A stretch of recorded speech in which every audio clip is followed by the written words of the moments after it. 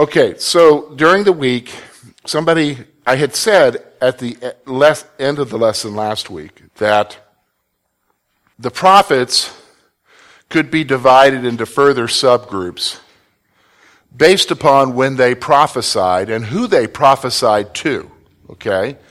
So I told you that there were pre-exilic, that's prophets who prophesied before the exile to Babylon, prophets who prophesied during the Babylonian captivity, and then the prophets who prophesied after the Babylonian captivity. Then I said you could also make further subcategories as far as those who were prophesying to Israel, those who prophesied to the southern kingdom. And so I got a text this week and I said, George, could you tell me what those categories are or what those prophets are? Well, that's a lot of information and I hate texting, okay? So I thought we'll give a handout since we're having a notebook, okay? So these are the Old Testament prophets. These include the major and minor prophets. And I'm going to go through these with you. If you have your handout, we'll just kind of go through these real quick so that you understand who these prophets are speaking to, when they were speaking, and so forth. Okay, so first of all, let's talk about before the exile. Okay, before the exile. Now, in Judah, before the exile, there were basically major prophets and minor prophets. So in Judah, you have Isaiah, and you see the time span in which he was, and Jeremiah. Then you'll notice the minor prophets. Okay, so if you want to understand the minor prophets, these were prophets to Judah, the southern kingdom. Joel, Micah, Zephaniah, and Habakkuk, or Habakkuk, whichever you prefer to translate it, okay? So you'll see the time frame in which they were prophesying. You'll notice now that before the exile, there were two prophets to Israel, Hosea and Amos, okay? Now, we know the northern kingdom, we understand the southern kingdom, and that there were prophets to these places, but you probably are kind of like, what do you mean there were prophets to somewhere else? Well, actually, there's two other areas that we see prophecies concerning. First of all, is to Edom, okay? Edom, and that's the prophet Obadiah. Obadiah's prophecy was concerning Edom, or Esau. Do you understand Esau now? We'll talk about that when we get to Genesis. That is the nation that came out of Esau, okay? Then we see prophecies concerning Assyria, okay? Assyria, and that would be Jonah. Remember, Jonah's book was concerning the prophecy against where? Nineveh, okay? All right, so you see Jonah, and then later, Nahum, okay? Nahum, and you'll see the prophecy there, okay? Now, those are the prophets that we have in our Old Testament before the exile. Now, when we get to during the exile, I think it's interesting, the only prophetic material that we have from during the exile is from two major prophets. First one is Ezekiel, okay? And Ezekiel actually died during the exile, was killed during the exile. And then the prophet Daniel, okay? And his prophecy, his book covers basically from the beginning of the exile all the way into the reign of the Persians, okay? Into the reign of the Persians. Now, when we get to after the exile, this is when these prophets were writing to the Jewish people in Judah, to the folks in Jerusalem after the exile. Remember, Cyrus gave the decree that they could go back to their home area, they could rebuild their temple, And so you have certain prophets who arose during that time period, okay? So after the exile, you have Haggai, Zechariah, and then the final book of the Old Testament, everybody knows, Malachi, okay? It's not an Italian name, all right? Malachi, all right? So this is information for you. I would put that in your notebook after the first lesson. When we get to the minor prophets and the major and minor prophets later on, you'll see this information again, but this is just a introductory material for you. So anybody got a question concerning this before we move on to our discussion today? Anybody got a question? Oh, by the way, does everybody have a notebook? We have one notebook left right now. Does everybody need a notebook? Are we okay? All right. So let's look today at the books of the law in Genesis. Now, my wife said to me last week, George, that was so dry last week. And I thought, yeah, well, it's introductory material. It's always going to be dry, okay? So I've got a warning for you today, folks. It's still going to be a drought today, okay? Because this is introductory material. Now, here's what you can do. You can say, oh, I got to sit through this. Or you could say, help me to understand, because my understanding helps me to understand the New Testament. Okay? Help me to understand, because it'll help you to understand the New Testament. We're going to get some background material here today concerning the books of the law and Genesis. So let's talk about the nature of the law. Okay? The law, if you remember reading through the New Testament, especially the Gospels, Pharisees mentioned it. Jesus mentions the what? Law. All right? The law. Paul, in his letters, when he's talking about we're no longer under the what? Law. Okay? Do you understand? So it is a very prevalent theme because the law very much was an important part of Jewish life. And even today, if you were to go to Jerusalem, okay, the law is very much a part of Jewish life. So for instance, if you're in a hotel on the Sabbath, on a Saturday, you can't tell the elevator what floor you want to go to. They are Shabbat elevators. That would be considered work. They've considered that to be work, working on the Sabbath. So the elevators randomly go to floors on the Sabbath. They just stop at level 5, go down to level 2, up to level 3, down to level 1, randomly. So you just get on the thing and wait for it to come to your floor. Do you understand? Because they're still living by the what? The law. Well, their interpretation of the law. Okay? Like, for instance, I would have a hard time in Jerusalem if I went to McDonald's. You say, why? I can't get a cheeseburger there. They don't have cheeseburgers. Why? Because there is a law in the Old Testament against cooking a calf in its mother's milk. Well, I already know that piece of American didn't have anything to do with that beef that I'm eating, but that's where they're at, okay? So enough of the silliness. Let's talk about the books of the law. So let's talk about the nature of the law, all right? This is the first part of the section of the Hebrew canon called the Torah, or it's also called the teachings, or the law.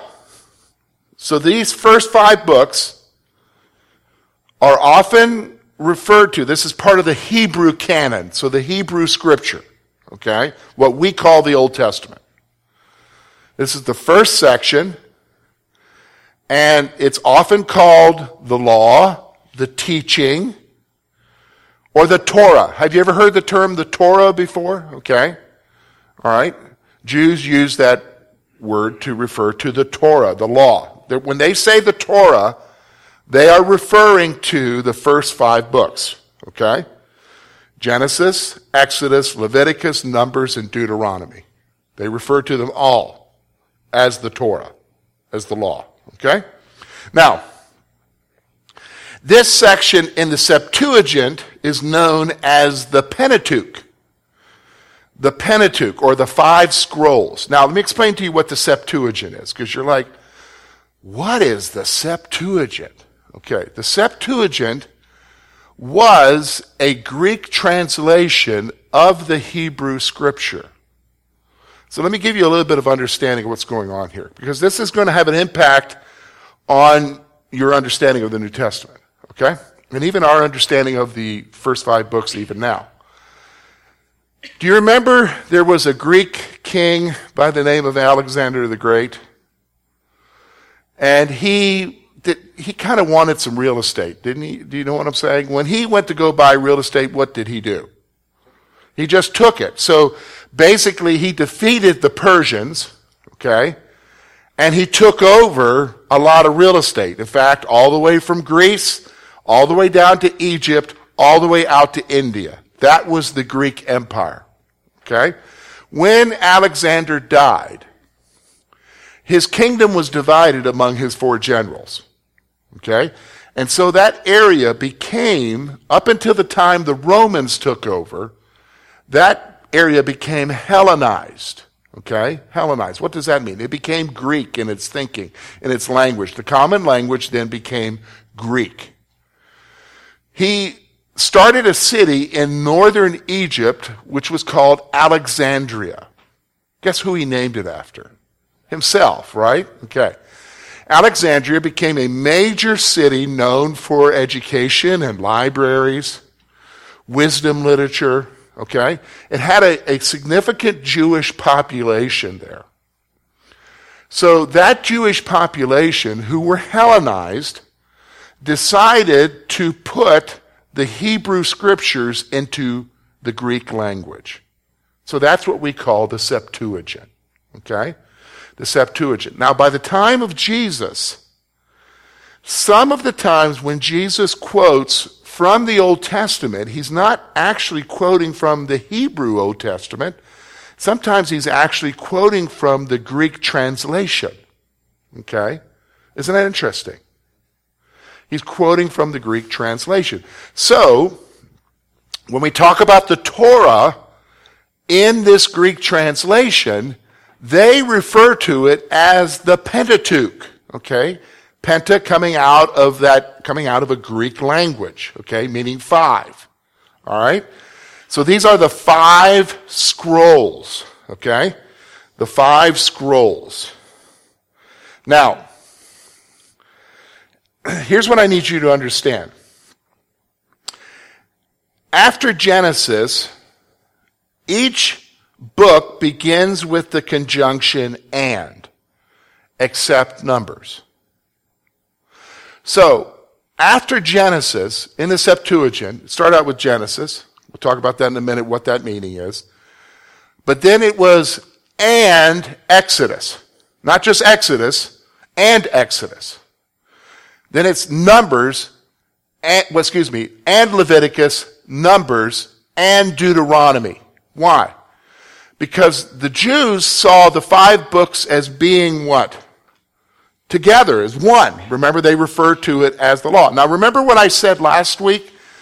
I said to you, maybe some of you did this as a project. You read through all the Gospels since we were here last, to see if George was right. And I said to you, you never see anywhere where it says, Genesis says this. Leviticus says this. Deuteronomy says this. You'll not find that anywhere. Okay? You'll not find that at all. What you'll see is the law says, it was written in the law. Do you understand? Why? Because in the Jewish mind, the 5 books are together. Okay? The 5 books are together. We delineate them because we have titles for our books. Do you understand? We see them as separate. And some of you are like, man, I am glad they're separate because I just skip over that Leviticus thing. Okay? Because it's rough. Do you know what I'm saying? It's rough. All right? So, Genesis to Deuteronomy is a continuous account by Moses concerning creation through Moses' life. So that section, those 5 books, are a continuous account by Moses concerning creation through Moses' life. Now, you can add to that they're a continuous account because it's not just about Moses. Moses would say it's not about him, although he's the main focus in a lot of the books. What he would say is it's about a people, God's people, and where they came from. One man, Abraham, who had sons, but one son, Isaac, who had 2 sons, but one son from him, who what? Had Jacob, who would be called Israel. And how many sons did Jacob have? 12 sons. Okay? 12 sons. And from those 12, it came to what? 12 tribes of Israel. And the account of them going down into Egypt for 400 years of bondage, Moses being raised up as the deliverer, the foundation of that people being taken to take Canaan, but also been given what we know as is the law. Okay? What we know as is the law. So Genesis to Deuteronomy is a continuous account. That's the law. Okay? So let's talk about the book of Genesis now. So this is where we're going to spend the rest of our time. We're going to talk about what we call Genesis. Why do we call it Genesis? Okay? And so let's start here. First of all, the title. In Hebrew, it is the first word of the book. Okay, so the title of a Hebrew book is always the first word of the book. All right? Which was in the beginning or by way of the beginning. Okay? So if you had a Hebrew translation, the title of the book isn't going to say Genesis. Okay? It's going to be whatever the Hebrew word is for in the beginning. Okay? All right? Now, from the Septuagint translation, so this is why it's important for you to understand why the Septuagint is important to us. From the Septuagint translation, it is Genesis. Genesis is a Greek word, okay? Which means beginning or origin, okay? So what we know of as Genesis is the Greek title for that book, okay? All right, which means beginning or origin. All right? So just realize that. Okay? So to be honest with you, the title for the book didn't show up until about 400 BC. Did you understand what I'm saying? So, although the book was written way before that, okay? So 1,000 years before that. Now, let's talk about the authorship and date of the book. Okay, so this is very important to know who the author is and the date of the book. Okay, so the Bible itself does not name the author. Okay, so if you read through Genesis, unlike in the New Testament, where, like, for instance, if you're reading Acts, you know that it's being written to somebody and it's more likely coming from Luke, or if you read Paul's letters, it's Paul, you know what I'm saying, or Peter. That's not true in the Old Testament. When you read through the Genesis or the other 4 books of the 5, it's not going to say, this is the account of Moses concerning creation. It's not going to say that, okay? So the Bible itself does not name the author, okay? The Bible itself does not name the author. But ancient Jewish writers say Moses wrote it, okay? Ancient Jewish writers say Moses wrote it. Now, let me just stop for a moment. Why would Moses be the ideal person to write these 5 books for the Jewish nation? Why would he be the ideal person? Okay, he had a face-to-face relationship with God. Okay, that's good. But there's something more about Moses, because a lot of people can have a face-to-face relationship with God. That doesn't mean they can just write 5 books. Okay? What is it about Moses and his background? Yes, he was educated, because remember, he's leading a nation of what? Slaves. They were slaves to the Egyptians. Moses, though, This is all in God's providence, isn't it? Moses, though, was taken and raised where? Yeah, in the household of Pharaoh as a prince. And do you get educated when you're a male in the household of Pharaoh? Yeah, you learn how to write. Because not everybody, women did not write back then, folks, okay? And not every male wrote. That was a very privileged thing to learn how to write, okay? This is why we believe Moses is the writer of these 5 books, okay? He's the writer of these 5 books, as he was inspired by the scripture. So the ancient Jewish writers say that Moses wrote it, okay? That Moses wrote it. Now, the historical events are recorded by Moses, who led the people of God out of Egypt, and there's 2 possible dates. 2 possible dates that are given for when he led the people of God out of Egypt. 1445 BC or 1290 BC. Now, the reason why there's 2 possible dates, there's a lot to it. When we get to Exodus, I'll tell you why.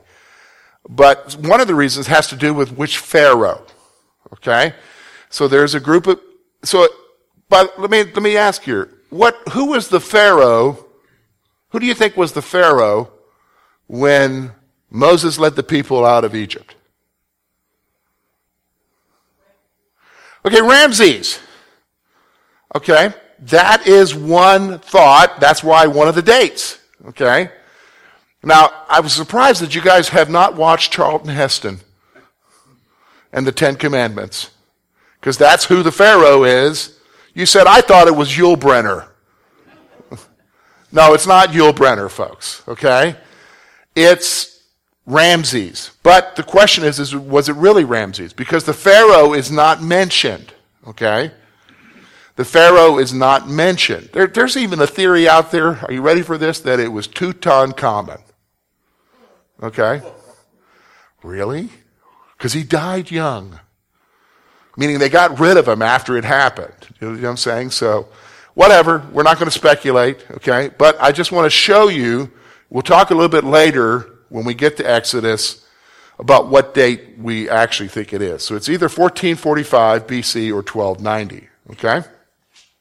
Now, let me give you some general observations about the book of Genesis, okay? Some general observations. First of all, Genesis covers the period from creation of the cosmos to Abraham's family. So basically, when you read Genesis, you're going to read from the beginning when God created everything, God created humanity, and as you work your way through Genesis, you're going to come to where really basically a majority of the book, chapter 12 through 50, is about Abram and his family. It's about Abram and his sons and his grandsons. Do you understand what I'm saying? And great-grandsons. So that's what the majority of Genesis is. So it's really, although some initial material concerning creation and the nations, but most of it is about a people. What people? The formation of the Jewish people, okay? Formation of the Jewish people. So Genesis covers the period from the creation of the cosmos to Abraham's family. Now, the early events of Genesis 1 to 11 are true historical events, but are undatable by current available knowledge. They're true events, but there's no way to date them. Do you understand what I'm saying? Now, I know that through the years, we've tried to date them. There have been bishops through the years and teachers and so forth through the years, young earth creationists who will say it's only 6,000 years old. And that's fine. I'm a young earth person, okay? But the fact is we don't have knowledge to date everything exactly, especially chapters 1 through 11. And folks, to be honest with you, there's no way to date anything before the flood. Right? Because everything got wiped out. Okay? No way. All right? So, what you're going to see are the early events of Genesis 1 to 11 are true historical events, but undatable by current knowledge current available knowledge. Now, Genesis can be divided into two main sections: the history of humanity and the history of the patriarchs. The patriarchs are Abraham, Isaac, and Jacob. They are the patriarchs. Okay? So you see the history of humanity and the history of the patriarchs. All right, can I go on? Okay. Now, here's what we're going to do. We're going to spend the rest of the time here. We're going to divide it into an outline. Okay? So I'm going to give these to you so you can fill out your outline, because this is what we're going to cover over the next few weeks. Actually, the next couple of months. Okay? Because I just finished the flood, and that was lesson 6. Okay? Wow. Yeah, that's why you got a notebook. Okay? All right, so here's, first of all, the history of humanity is Genesis 1:1 through Genesis 11, verse 26. Okay? Everybody got that? All right, so here is the subdividing of that section. You have creation, Genesis 1-2. The fall of man, Genesis 3. Pre-flood account of mankind, Genesis 4 and 5. Noah and the flood, Genesis 6 through 9. The formation of the nations, Genesis 10 through Genesis 11, verse 26. Okay? So that's basically the outline of that first part of the book. Okay? So this is all stuff that happened before the flood and up until the formation of the nations. The second part is the patriarchal history of Israel. So that's chapter 11, verse 27, through chapter 50, verse 26. Okay? So this is the patriarchal history of Israel. So, remember in the Gospels, they refer back to the patriarchs or the fathers. Guess who they're referring to? Abraham, Isaac, and Jacob. Okay? So if you read this, you'll understand what they're talking about. Okay? So let's give you the outline here. Okay? All right? So, first of all, the book of Genesis, Abraham is chapter 11, verse 27 through chapter 25, verse 10. And folks, when we go through this, you're going to realize one thing about old Abe. He's not perfect. He is, in some sense, a scoundrel. And I'm going to tell you right now, if you were a lady and you were married to him, you would be shocked. I mean, what he gets you into, that God has to get him out of, it's not good, okay? Then you got Isaac, chapter 25, verse 11, through chapter 35, verse 29, okay? Then you have Jacob, chapter 28, verse 10, through chapter 36, verse 43. And then Joseph, with his coat of many colors, chapters 37, verse 1, through chapter 50, verse 26. Okay?